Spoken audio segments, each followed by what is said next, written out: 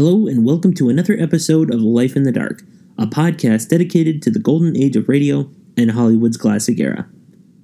This podcast is part of the Nomad in the Middle network. More information can be found at nomadinthemiddle.com.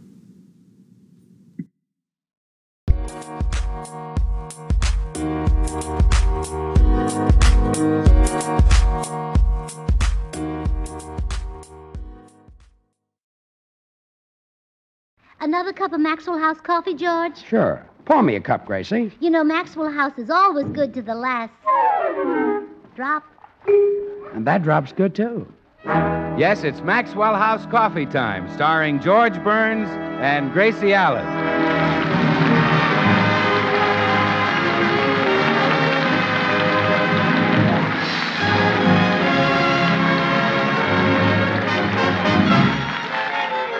With yours truly, Bill Goodwin, the music of Meredith Wilson and his orchestra, our happy postman, and our special guest, the Metro-Goldwyn-Mayer star, Clark Gable. For your Thursday night comedy enjoyment, it's George and Gracie. And for your everyday coffee-drinking enjoyment, it's Maxwell House, expertly blended and radiant roasted for rich, mellow, extra flavor. Maxwell House, the coffee that's always good to the last drop.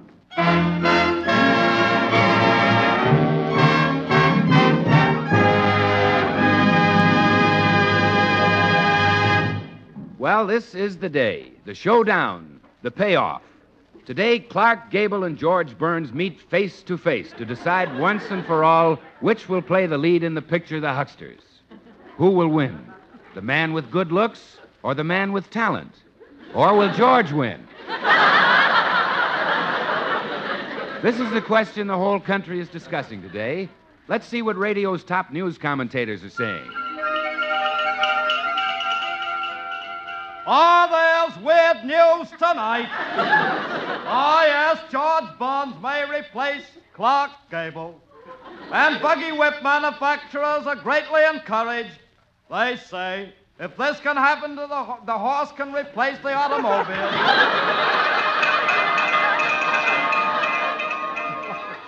Well, today, George Burns makes his final effort to gain a cinema career at the expense of Clark Gable. Well, this raises a particularly interesting question. Would it be better to keep Burns in radio where he is terrible or put him in pictures where he'd be horrible?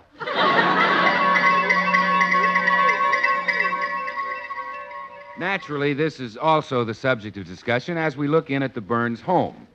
See how this sounds, George? I just wrote it. Mr. Clark Gable, formerly of the movies, invites you to attend the opening of his used car lot at Figueroa. Wait a minute. Clark Gable is opening a used car lot? Well, he hasn't yet, but I'm just trying to be helpful. When you make this picture, the poor man will be out of a job. I see. Well, you didn't let me finish the announcement. Oh. His used car lot at Figueroa and Sunset.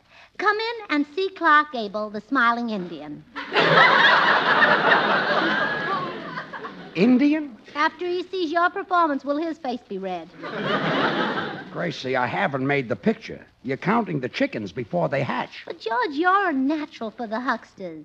It's all about radio, and you've been in radio for 15 years. That's true. Well, it's only fair that you hatch the chickens. For 15 years, you've been laying the groundwork. Well, I don't think Clark Gable will have to run a used car lot. Say, I've got a better idea. He can make it a used car lot during the day and a parking lot at night. He could put up a sign that would attract thousands of women. What's that? Park in the dark with Clark.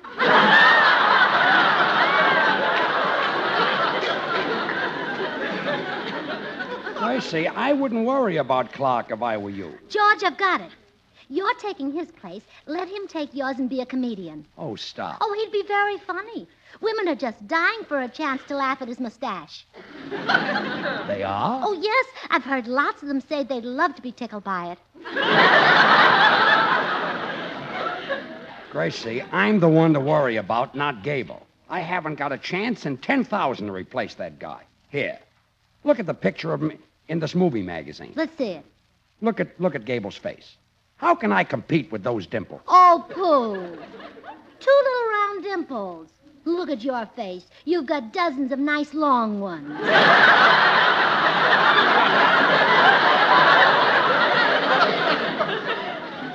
Look at those broad shoulders.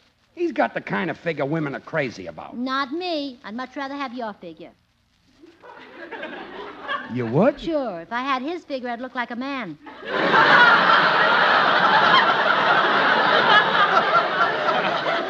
Thanks. I'll answer it. Good morning, Mrs. Burns. Here's your mail. Oh, thanks, Mr. Postman. I'm so excited. This is the day George will meet Clark Gable. Oh, I admire Mr. He and I are so similar. The same rugged, robust type. 2 members of the Brotherhood of Brawn. Well, don't you think George is a member of the Brotherhood of Brawn? No, I'd say he belongs to the Fraternity of Flab. Oh, Mr. Postman. What's more, Mr. Gable is quite a woodsman. He goes into the North Woods and hunts moose. I wish he'd take my wife with him. Why? She'd make a wonderful decoy. She looks just like a moose. No, it wouldn't work, Mr. Postman. No moose would take her for a moose. I know, but some hunter might. Well, I'm going over to see Clark Gable right now, and we'll just see who wins. My money's on Gable. The public will always have a place in its heart for him. Oh, and there's a place for George, too, a very warm place. Yes, and he should go there. Well, goodbye, Mrs. Burns, and remember, keep smiling.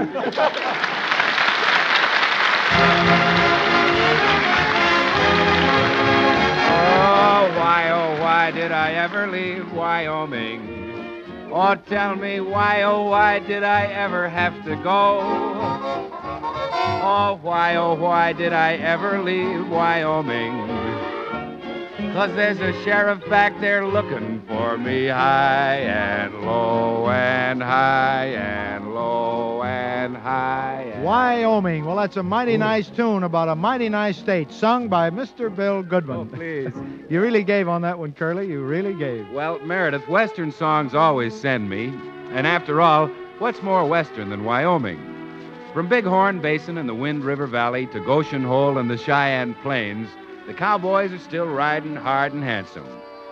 Yes, Wyoming's a mighty colorful and exciting part of the American scene. And you know that brings to mind how Maxwell House is truly a real part of the American scene, too. We Americans love coffee, have made it our national drink. And it's a fact that more people buy and enjoy Maxwell House than any other brand of coffee at any price. Northeast, south, and west, it's Maxwell House wherever you go. Flavor explains this nationwide preference, the rich, vigorous Maxwell House flavor that results from the skillful blending of these choice Highland-grown Latin American coffees. Manizales for mellowness. Medellins for richness. Other fine coffees for vigor.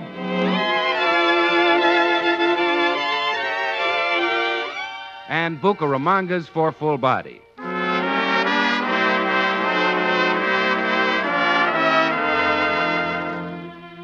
The sum of which is great coffee at its flavor peak. So why not enjoy the very best in mellow, satisfying coffee drinking pleasure? It's yours for just a fraction of a penny more per cup than you'd pay for the cheapest coffees sold. Just say Maxwell House. Always good to the last drop.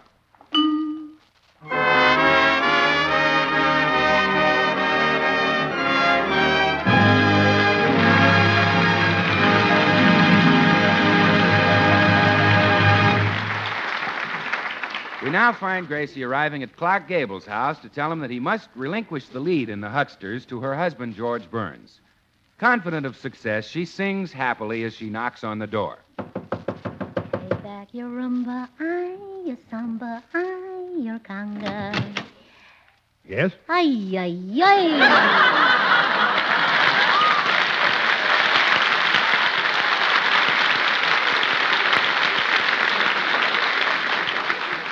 Won't you come in? I say, won't you come in? In. Oh, of course. Oh, thank you. Now, what did you want to see me about? Well, you know, for the life of me, I can't remember. Oh, now I do. I want to talk to you about George Burns. George Burns? Yes, he's the man who's going to take your place in that picture, The Hucksters. Oh, yes. They told me about him at the studio. Mental case, isn't he?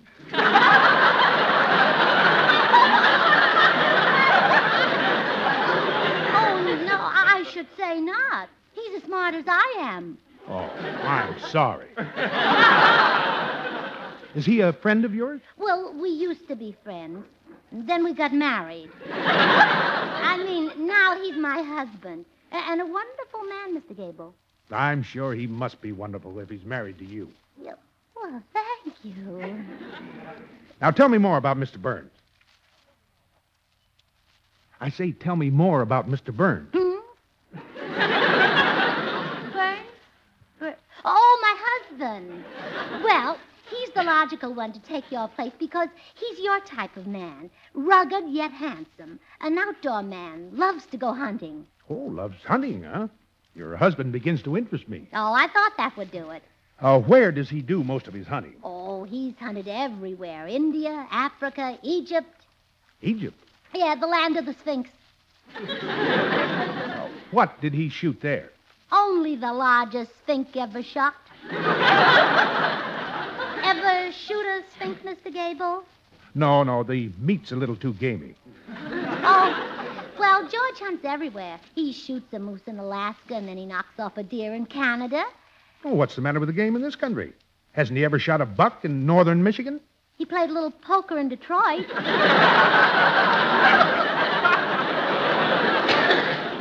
But he'd much rather hunt. Well, I suppose he's concentrating on duck hunting right now. Oh, yes. He's out every day shooting down ducks out there in wherever it is you shoot down ducks. Blind? Oh, no, he never touches the stuff. Just loves to hunt. What kind of retriever does he use? He uses... What's his favorite dog? Oh, hot. Heavy on the mustard. No, I mean four-footed dog. What kind of dog does he use to retrieve the ducks? Oh, one of those regular little duck dogs. A dachshund. They're awfully cute. Yes, but a little impractical. Here, let me show you what I mean by a retriever. Here, girl.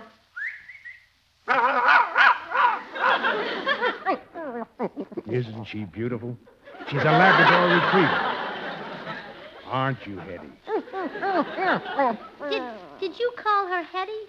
Oh, yes, that's a little whim of mine.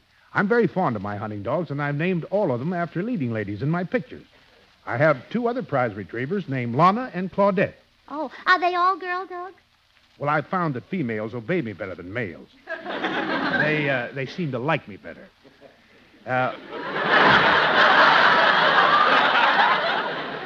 Now watch now how Hetty reacts when I pat her head. Yeah. Nice.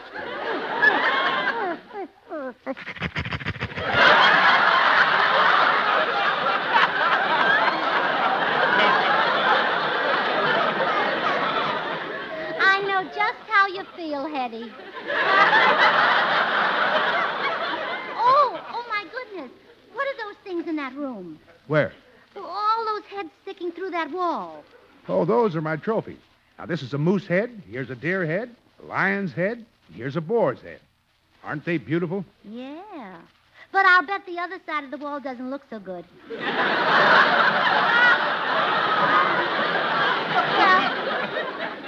so much for hunting. Now, I'd like you to meet George. I'm glad I had an opportunity to tell you about him. At least you know my husband isn't a mental case. That's right. Now I'm curious to know why he isn't. Well, we'll expect you at our house in half an hour. Goodbye, Mr. Gable. Goodbye, Mrs. Burns.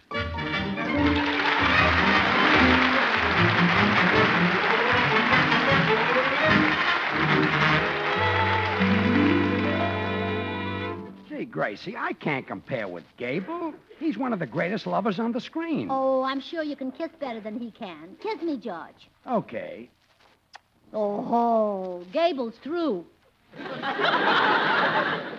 He is? Sure, you can kiss better than he can. And if he can't kiss better than that, he's through. Gracie, Gable is dynamite with women. I've seen him in those pictures with Hedy Lamarr and Claudette Colbert and Lana Turner. I'll bet he's just as great off the screen. Oh, here he is now. I'll show him in. I'll show him in. You show him up. Oh, hello, Mr. Gable. Come right in. Thanks, Mrs. Burns. Mr. Gable, I'd like you to meet Mr. Burns. How do you do, Mr. Burns? Hello. I understand that your son wants to replace me in a picture.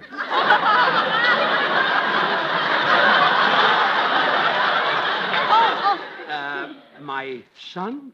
No, Mr. Gable, this is my husband. This is George? Yeah. George Burns, the Clark Gable of tomorrow. Look him over and see if you don't think he's the perfect choice. Well, what do you say? This is George? Oh, I've already answered that question. Now, think for a minute and then tell me what your decision is. Well? This is George? Well, I don't know. You may be a good actor, but you're a very poor conversationalist. Well, I'm sorry, Mrs. Burns, but I was taken unawares. Oh, well, now you two men have a chat while I go in the kitchen and make some coffee. And then we'll sit down and thrash this all out. You know, Mr. Gable, I'm embarrassed having my wife compare me with you. I think you're a terrific guy. And I think your wife thinks you are, too. Yeah.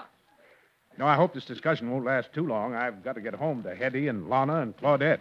My wife and I were just talking about them. Are they all at your house? Yes, they're waiting to be fed. Feeding all three of them must run into money. Oh, no. Horse meat's cheap. You feed them horse meat? Oh, sure. They love it. Only from you, Clark. Are they in your house a lot of the time? No, only in the daytime. I put them out at night. Naturally, eh? Well, poor things, it's quite pitiful when they sit outside my bedroom window and howl. Yeah, that would break my heart. But we spend many happy evenings together. Lana in my lap, Claudette stretched out at my feet, and Hetty sitting on the floor with her nose in my hand.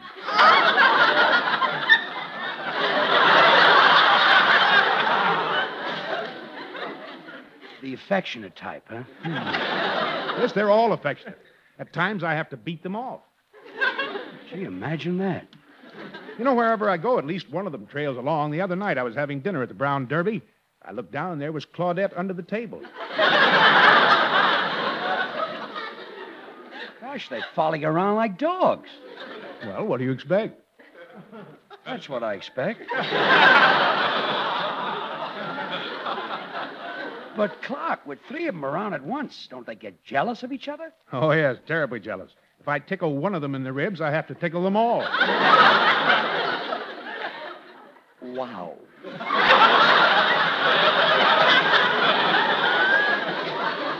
But only once was there any serious trouble. What caused it? Well, they all take turns fetching my slippers. They regard it as quite a privilege. You're murder. What happened? Well, Lana fetched the slippers when it was supposed to be Hetty's turn. So Hetty sneaked up behind Lana and bit her. Bit her? Yeah. Poor Lana couldn't sit down for a week. Oh, no!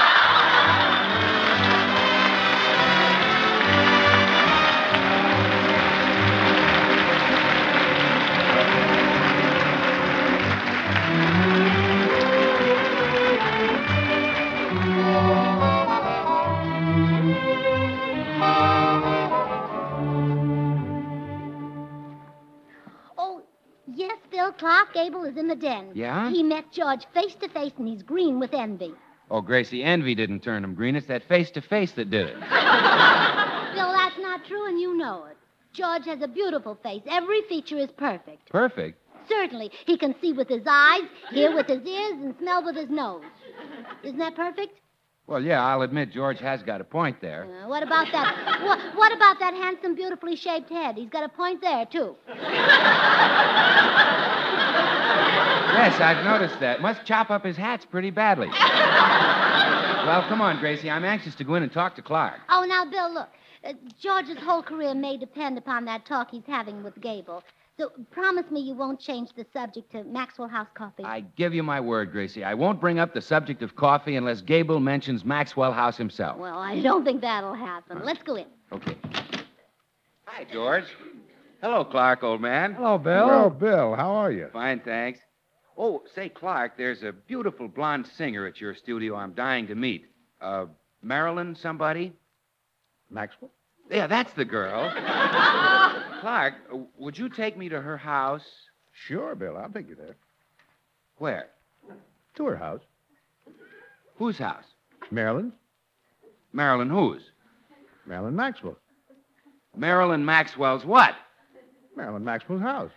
Speaking of Maxwell,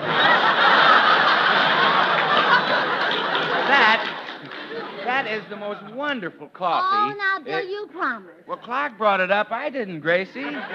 But since he did, let me remind you that Maxwell House is rich, mellow, delicious, the result of careful selection and blending of choice Latin American coffees, radiant roasted to perfection.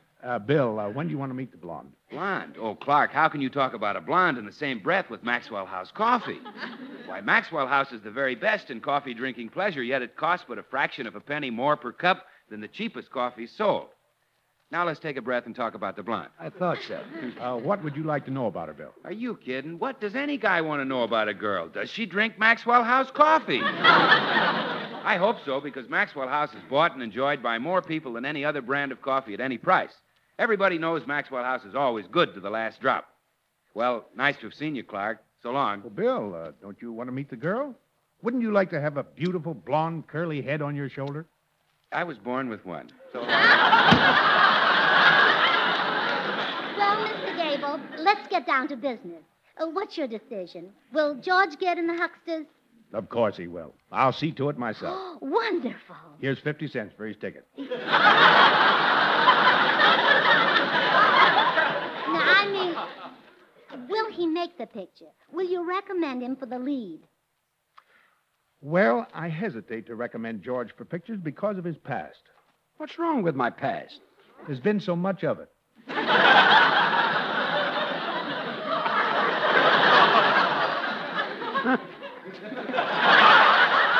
Oh, come on, Mr. Gable. Be a sport. Give up your career. Won't you do this little favor for an ex-serviceman? Oh, is George an ex-serviceman? He certainly is. When President Roosevelt called for volunteers, George said, "Here I am, Teddy." Yeah, I gave those Spaniards plenty of trouble. Well, what do you say? To tell the truth, the decision isn't mine to make.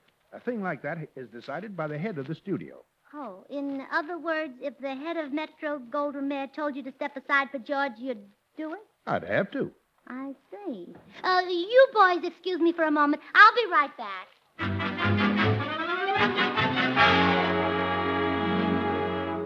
Now, have you got it straight, Meredith? Oh, I think so, Gracie. I'm to pose as the head of Mr. Gable's studio. Right. Now, let's go in. Mr. Gable, there's someone here to see you. Who is it? Well, have you ever met Louis B. Mayer? Oh, I know him quite well. Oh. Well, have you ever met Mr. Goldwyn? Many times. Oh. How about Mr. Metro? No, I've never met anyone by that name. Uh-huh. Mr. Gable, shake hands with Mr. Metro. Mr. Pasternak, you Metro. Head of Metro Goldwyn Mayer. How do you do? Always happy to meet an employee, son.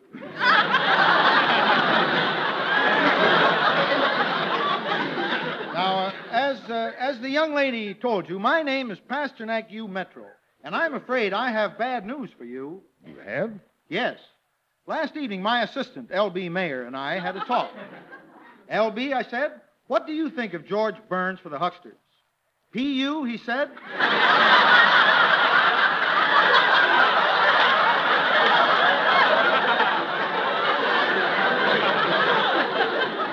That's a great idea. Terrific. By the way, Meredith, I enjoyed your last concert at Hollywood Bowl. Well, thanks, Clark. How'd you like my flute solo? I thought it was great. Did you? So did I. Of course, my lip isn't as strong as it used to be. Well, as I was saying, my name is Pasternak U. Metro. That's enough, Meredith. You might as well go. Well, very well. Glad to have been of help. Goodbye, all. Gracie, I'm ashamed of you, pulling a thing like that on Clark Gable. Yeah, you're right, George. That was an awful trick. I'll see you later. Where are you going? Out to think of a better one. Mr. Gable, I want you to know that none of this was my idea. For 6 weeks now, Gracie has hounded me into this. Well, I can see that unless we stop her, neither of us will have any rest. It's beyond me. I can't handle it. Perhaps I can. You mind if I try? No, go ahead. Oh, Mrs. Byrne, may I see you for a moment? You won't get anywhere, Clark. Leave it to me. Yes?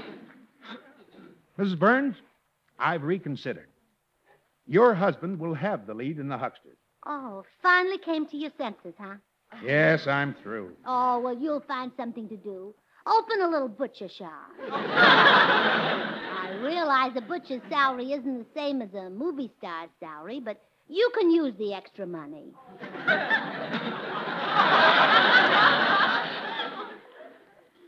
I don't mind for myself, but the new leading lady I discovered will lose her opportunity. Well, that's the breaks. She'll get over it. I searched for her for so long, but I didn't find the perfect one until now. Well, that's life. Until now? You mean? Yes, you would have been wonderful. But it's too late. I'm out of the picture. Well, that's the breaks. You have every quality the screen demands. Charm, intelligence, talent. But we both lost our chance. Well, that's life.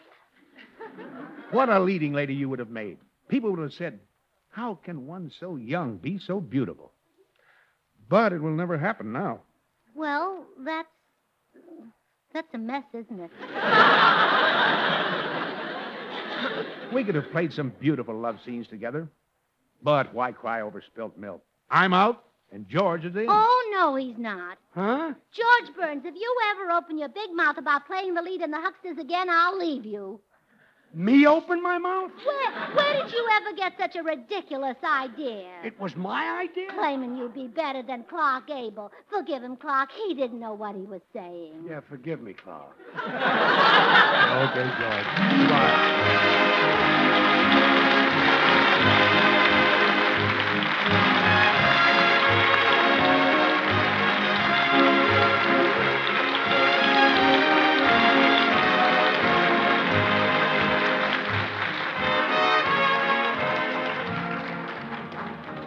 Clark Gable appeared through the courtesy of Metro-Goldwyn-Mayer, producers of the Technicolor production, The Yearling.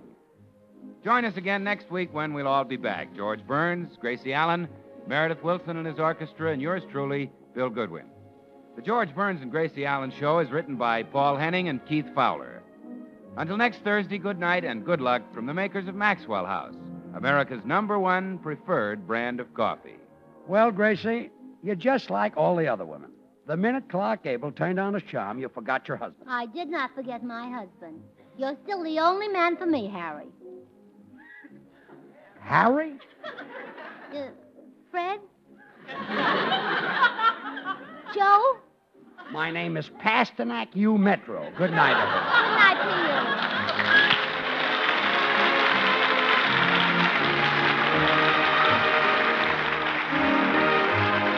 And now stay tuned in for Noah Webster Says, which follows immediately over most of these stations.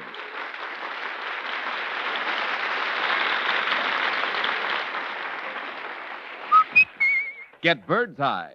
Get Bird's Eye French-style green beans. Delicious young beans, as garden fresh as if you just picked them off the vine. Yes, wonderful eating. And trouble-free, all washed, trimmed, and cleaned for you. Stringless, too, and cut French style. One box serves 4 people. So get Bird's Eye French-style green beans tomorrow. But be sure it's Bird's Eye. Remember, It can't be the same if it ain't got that name. Get Bird's Eye frosted food.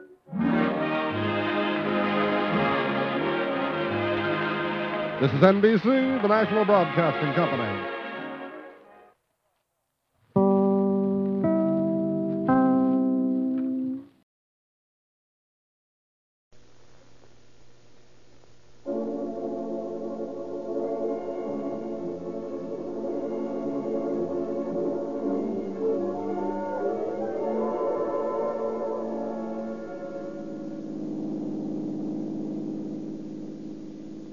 Los Angeles Police calling all cars, attention all cars. Sheriff's cars pay particular attention. A murder. The body of a young woman found in the Mojave Desert near Lancaster. That's all. Rose and Clerk.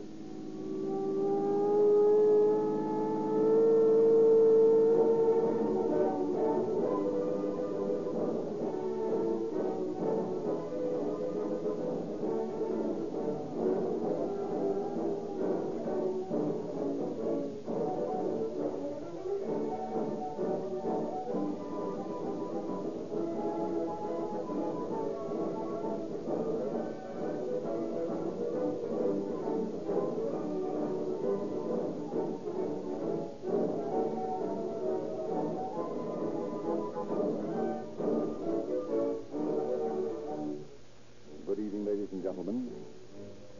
When you buy gasoline, do you give any thought to your purchase? Or do you buy just any gasoline? Do advertising claims for quick starting, mileage, pickup, power, or confusing technicalities influence you in your purchase? Rio Grande offers primarily one important fact. Rio Grande Cracked gives you police car performance in your gasoline.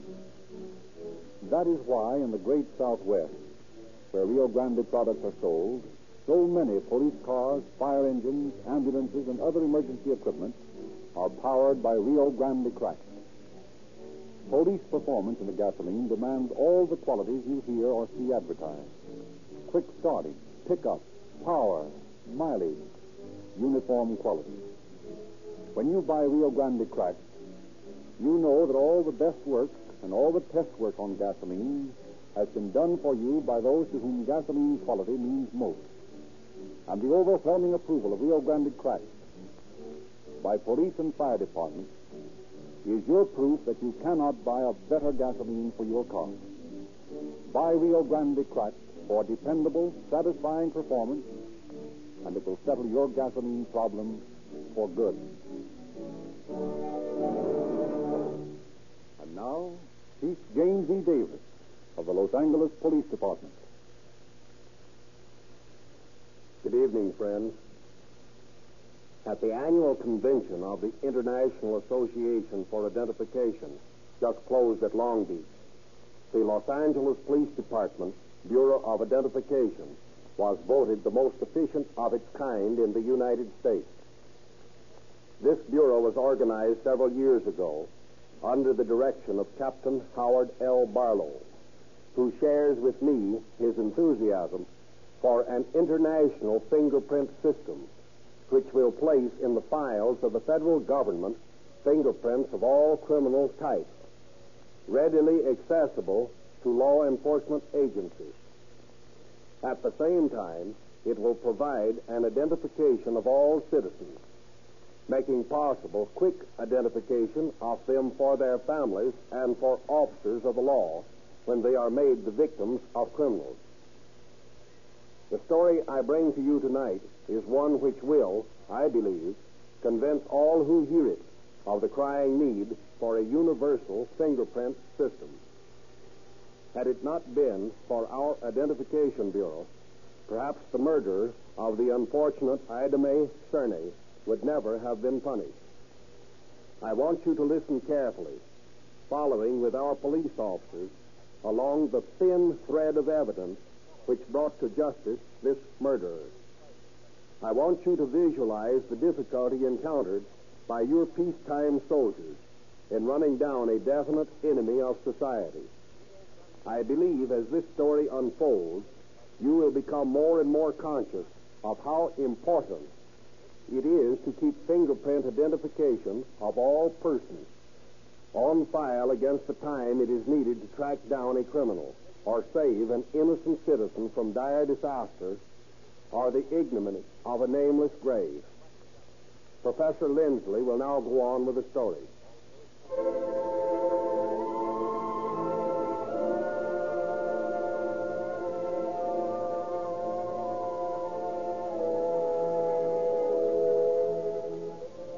It is the 22nd of October in 1932. In the Los Angeles County Sheriff's Substation at Lancaster, in the Mojave Desert, a summer languor still lingers on the hot breezes coming across the sagebrush. Flies buzz against the screen, and nothing, it seems, ever happens in the sleepy little desert town. When suddenly the siesta silence is broken as a wild-eyed desert rat rushes into the office. There's the sheriff. I gotta see the sheriff right away. Are you the sheriff? No, I'm deputy in charge here. The sheriff's in Los Angeles. Yeah, what's the matter? I just found a dead woman up the road. Huh? A dead woman?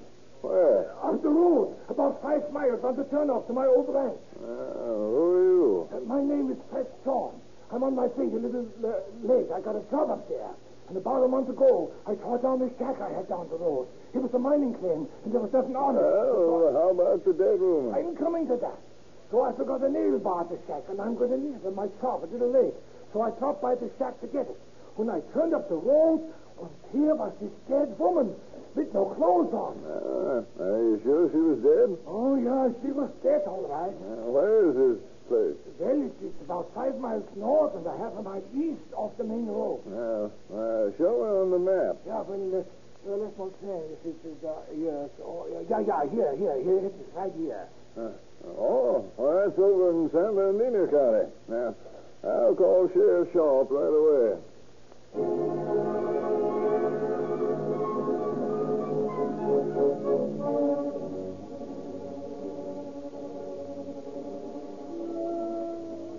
San Bernardino County officers lose no time in getting to the scene of the crime. Sworn's story is found to be true, and no suspicion is cast on him regarding the murder.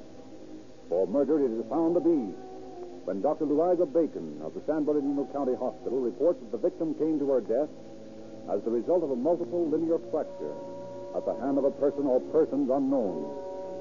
However, there is no clue to the identity of the murdered woman, and police are momentarily stopped in their search for the murderer by their ignorance of the identity of the person murdered.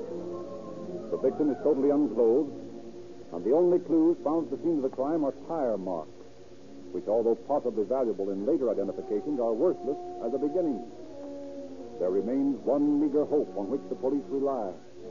They fingerprint the dead woman and send the print into the Los Angeles Sheriff's Office to be checked. It isn't long before Deputy Sheriff Brewster of Los Angeles County has Sheriff Shaw of San Bernardino on the long-distance phone. Sheriff, we've identified that murder victim. Who is she? Her name is Ida Mae Cerny. Oh, she had a record, eh? Well, not exactly. In 1930, we arrested her and her husband, Gus Cerny, on suspicion of robbery. Mm-hmm. They'd been friends of a guy we had for a holdup. Oh, I see. They cleared themselves okay, and we released them. Now we've located Cerny's sister and her husband here in Los Angeles. We've got his address. Mm-hmm. The sister hasn't seen either of them for 3 weeks, but here's a tip you can run down. What's that? Cerny's mother lives in San Bernardino. She does? Yeah. What's her address? Just a minute, I'll get it for you. I'm going to send one of the boys down to talk to her right away.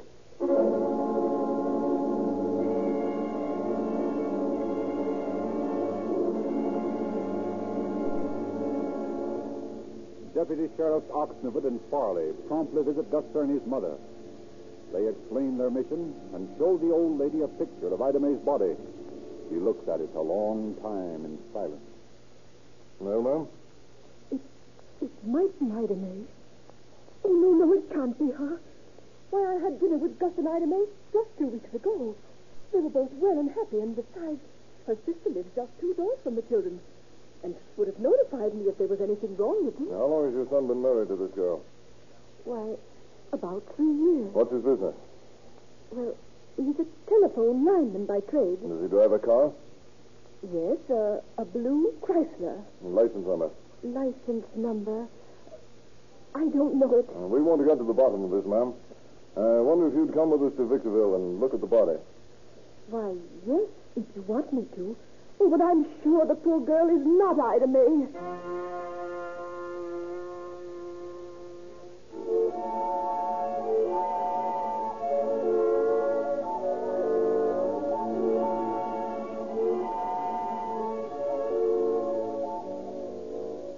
But the mother-in-law's conviction disappears in the mortuary in Victorville.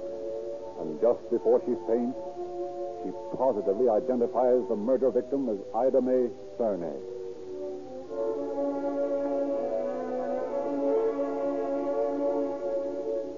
Next day, the responsibility of the investigation of the crime passes to the Los Angeles Police Department, when Deputy Sheriff William Bright, during a visit to the Cerny's home, discovers evidence that the crime was committed there.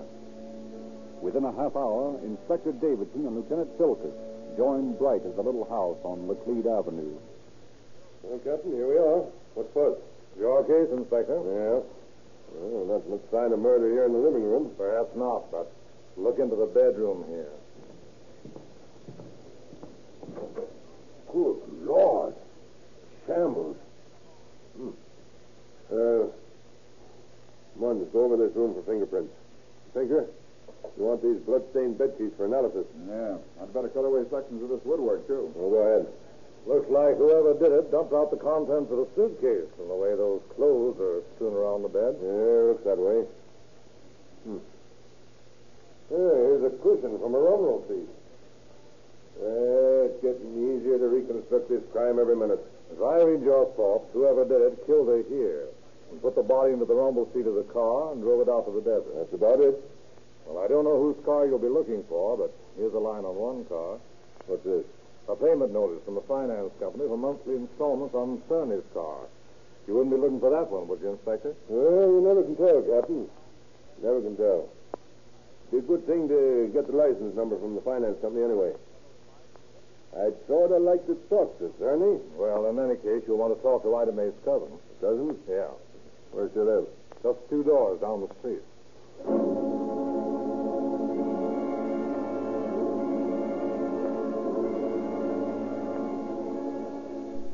While the fingerprint expert and the photographer are taking care of the routine matters at the Cerny residence, Inspector Davidson interviews Ida May's cousin. Why, I talked to Ida May on the night of the 18th. She and Gus were getting ready to go to Palm Springs to look for work, and she wanted to borrow a cord for her electric iron. So I lent it to her, and I told her to bring it right back, but she didn't. And I needed it to make coffee this Just morning. a minute, ma'am. You didn't see her after the 18th? No. I sent a boy over after the cord, but there was no one at home, so I suppose she'd gone off to Palm Springs like she said she was going to do. Weren't you worried when you didn't hear from her? Oh, no. Gus and Ida May often went away and stayed a week without writing to anyone. Did they ever fight with each other? No. They always seemed very happy together. Oh, but I heard an argument once. Oh? Well, not really a fight, but Gus couldn't understand why Ida May didn't try to get some of the money that was coming to her from an estate or, I don't know, something. Oh, you'd inherited some money, huh? Well, yes, but, it was tied up in some way or another. And Gus thought she should try to get it right away because they were both broke. Well, of course, it's none of my business.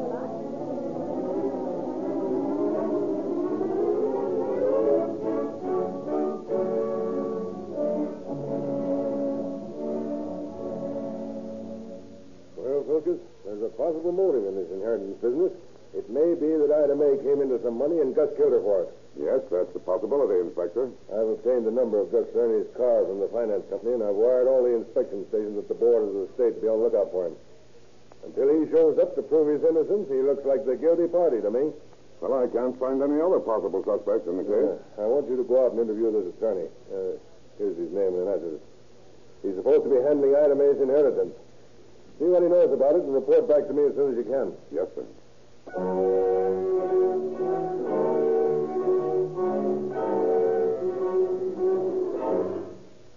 Why, yes, Lieutenant. I'm handling an inheritance for Mrs. Cerny. What does it consist of? friend of hers died some time ago and eaten higher, and left her a tidy little sum, several $1,000s, which she was to get when she became 21. Yes? Well, Mrs. Turney came to me recently and asked me to try to get her an advance of $800. 400 of this was to be put into the down payment of their car, and the remainder to be used for monthly payments. Was Mr. Turney aware of this? Oh, yes. Matter of fact, he was quite agreeable to it. That is, to the down payment, but I believe they had some argument about the use of the other 400. Is that so? Yes. It seems Cerny wanted to use it for living expenses, and Ida May insisted that he should try harder to get some work. Well, was she in possession of any large sum of money at the time of her death? No, not to my knowledge. That is, certainly not from the estate. Thank you, Mr. Shoemaker. What you've told us clears up one angle of the investigation.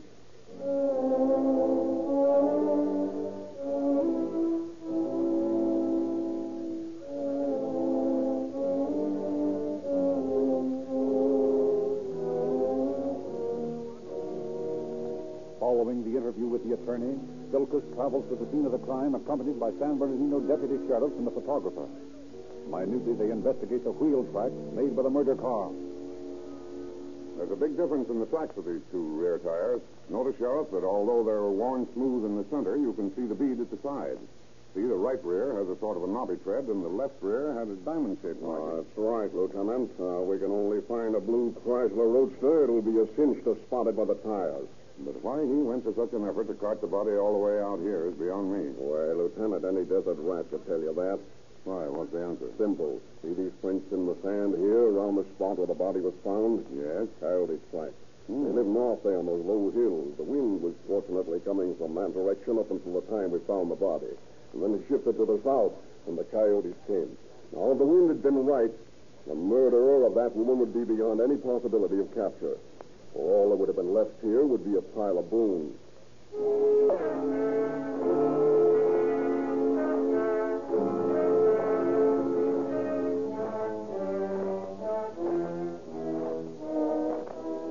Upon his return to headquarters, Bilkus is summoned to Inspector Davidson's office. I just received word from you, Wilkins, that our blue Chrysler Roadster, license number 1Z8106, checked through there at 4 a.m. October 20th. Good. Who was driving it? Yeah, they don't take the names down there anymore. They ought to make our work easier. But according to the investigations you've made, what cities has Cerny lived in? Just a minute. I've got the list here someplace. Yeah, here it is. He's lived in Chicago, Miami, Denver, Oklahoma City, El Paso, San Antonio, Ames, Iowa, and Heron, Illinois. All right. Send a telegram to the chief of police in each of those cities asking him to arrest Gus Cerny for murder.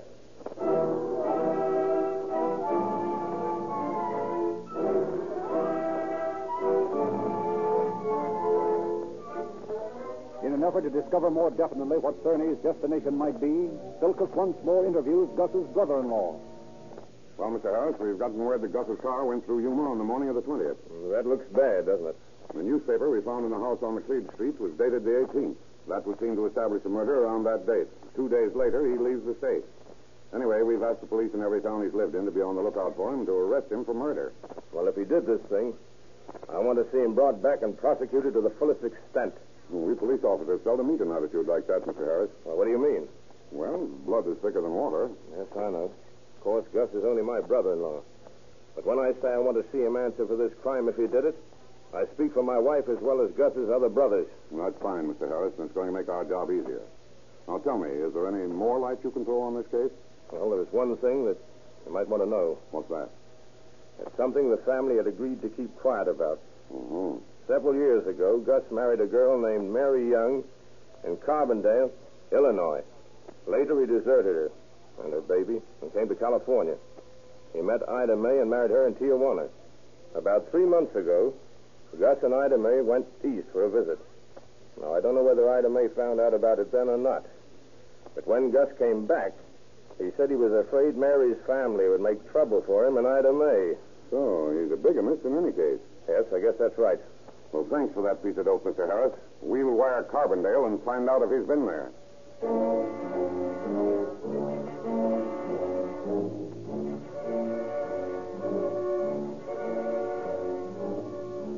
Silkus wires Carbondale authorities, and 2 days later, he excitedly enters Davidson's office. Well, Inspector, the trail's getting hot. What do you got? Telegram from the chief at Carbondale. What does it say? Gus Cerny here, October 23rd. Left same night. Believed headed for Chicago. Good. Why are the Chicago police? Now, wait a minute, Inspector. They're not sure he's headed for Chicago. And anyway, we've already asked Chicago as well as those other towns to look for him. Well? I found out today that Gus Cerny borrowed $10 from a gang foreman when he couldn't get his paycheck on the 19th. He's hard up. He's going to wire his family here for money as sure as I'm a day old. Fine. Then in that case, make arrangements with Western Union to send us any telegrams addressed to any members of the Cerny family. Well, but the family will cooperate. Mr. Harris said he'd let us know just as soon as they got word. Just the same, Silkus, we don't depend on that. Line up the Western Union and get any telegrams that are coming before they do.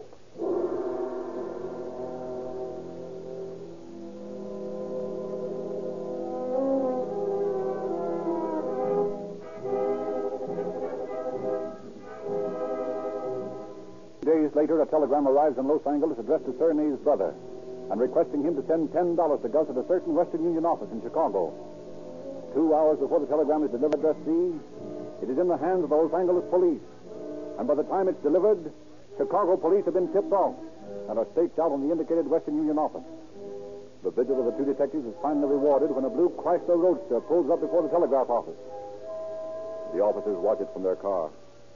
Well, there's a blue Roadster. Chrysler, too. Yeah, with California plates. Yeah, check the number. 1Z8106. Mm-hmm. That ought to be him. Well, let's let him get into the office and claim his telegram. Okay. He's going in now.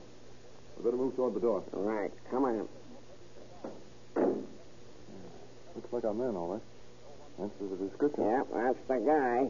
What'd he do, Ed? Do you know? Yeah, bumped off his wife, according to the lieutenant. What's criminal about that? I know a lot of wives that ought to be bumped off. Here he comes. Okay, what's his name? Cerny. Cerny, huh? All right. You're under arrest, Cerny. What? You're under arrest. Oh, what for? You're wanted for murder in Los Angeles. Oh, there's some mistake. Well, we can talk that over down at the detective bureau. We got orders to bring you in, so you better come along peaceably. Oh, okay, let's go.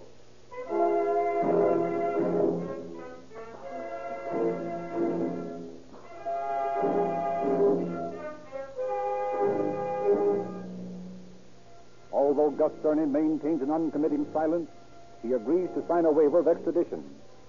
Lieutenants Baggett and Silkus are appointed state agents by District Attorney Buren Pitt and sent to Chicago to bring Cerny back. Less than a week later, Silkus and Baggett face Cerny in the Cook County Jail. Well, I'm sort of glad to see you guys. The accommodations in this jail aren't exactly the same as the Palmer House. Yeah, I guess that's right, Cerny. Have a good trip, Gus? Yeah, okay. I made pretty good time. Did your car hold up okay? Yeah, worked like a dream. Any tire trouble? Nope. Well, that is just one flat at Cobden, Illinois. And all the tires that were on your car when you left California are still on it, hmm? Yeah, that's right. Listen, fellows, what do you care about tires? You came after me, apparently. What do you want me for? Come on, let me in on it. Well, let's not go into that tonight, Gus. You're tired, and so are we. Go back to your cell. We'll talk to you tomorrow.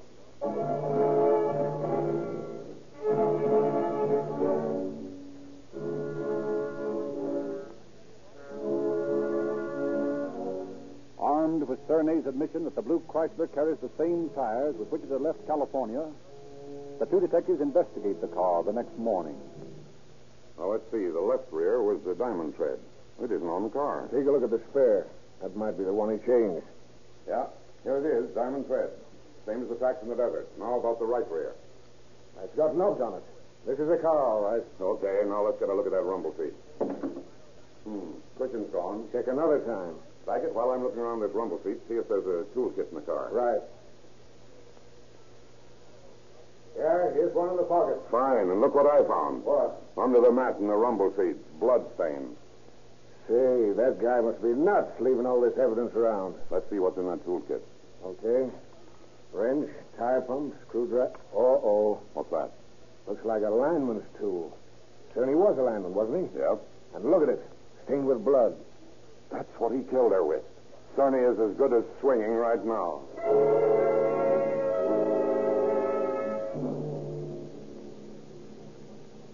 Silkus and Baggett lose no time getting back to the jail to interview Cerny. Well, Gus, we're ready to talk to you now. Well, what do you want? What's it all about? We're going to question you about the disappearance of your wife, Ida May, and your sudden departure from Los Angeles at the same time. Well, what do you want to know? Well, we already know that you killed your wife as she lay in bed in the house on Laclede Street.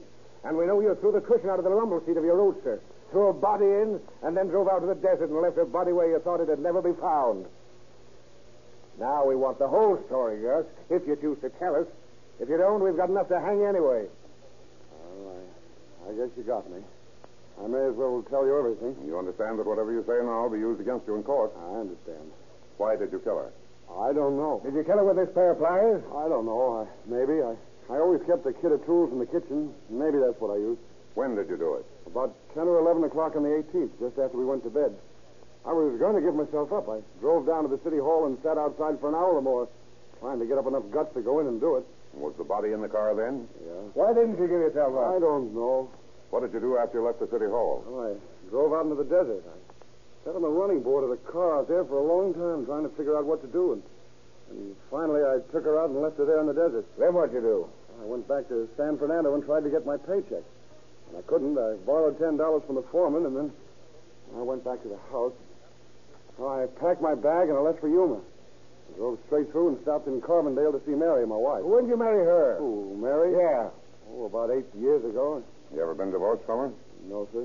Did you go through a marriage ceremony with Ida May in Tijuana? Yes. Knowing at the time you weren't divorced from Mary? Yes. Is it true that you feared revenge from Mary or her family because you were bigorously married to Ida May? Where did you hear that? Never mind. Is it true? You've been talking to Harris. That's what I told him. Is it true? No, Mary wouldn't do anything to me. Why, she's the sweetest girl in the world. She's been willing to take me back. Why did you kill Ida May? I don't know. Was it because you wanted to return to Mary and your child? I don't know. I tell you, I don't know. I did it, and I've confessed. Now let me alone. But I don't know why I did it.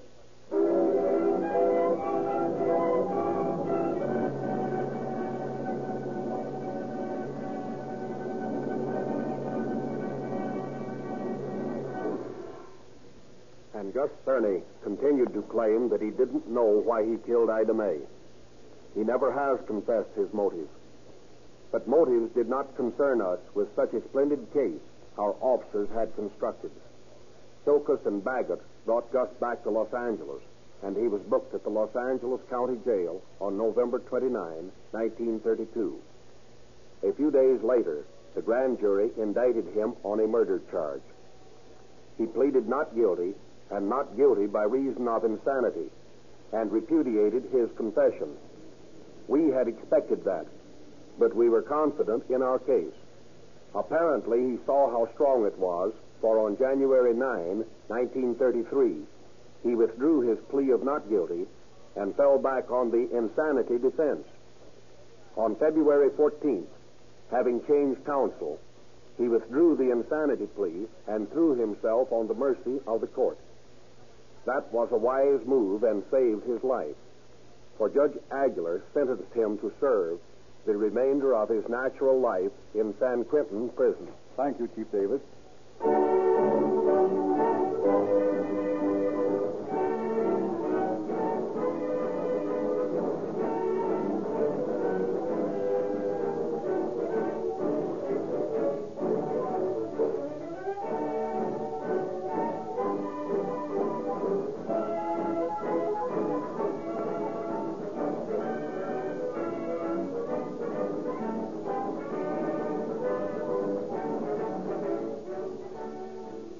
Just as police, fire, and other emergency equipment in your cities and counties depend upon Rio Grande cracked gasoline, so the internationally known Sinclair oil are used and approved by public service companies and corporations whose judgment on lubricating oils you may well respect. Your Navy uses 1,600,000 gallons of Sinclair oil for protection of their motors and fighting equipment. Your Army depends upon Sinclair oils for the lubrication of their trucks, tanks, guns, and other costly machinery. 52 railway systems fight friction and wear with Sinclair oil. 150 airlines, airplane manufacturers, and flying fields have tested, approved, and now use Sinclair oil.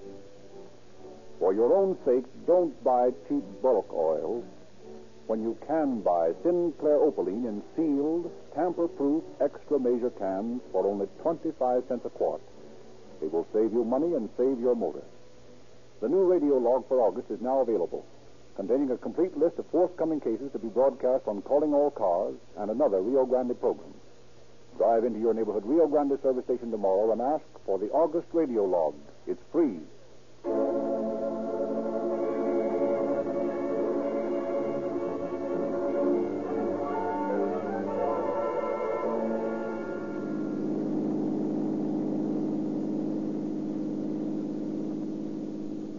Los Angeles Police calling all cars, attention all cars. Cancellation broadcast 37 regarding a murder. Suspect in this case now in custody. That's all. Rosenquist.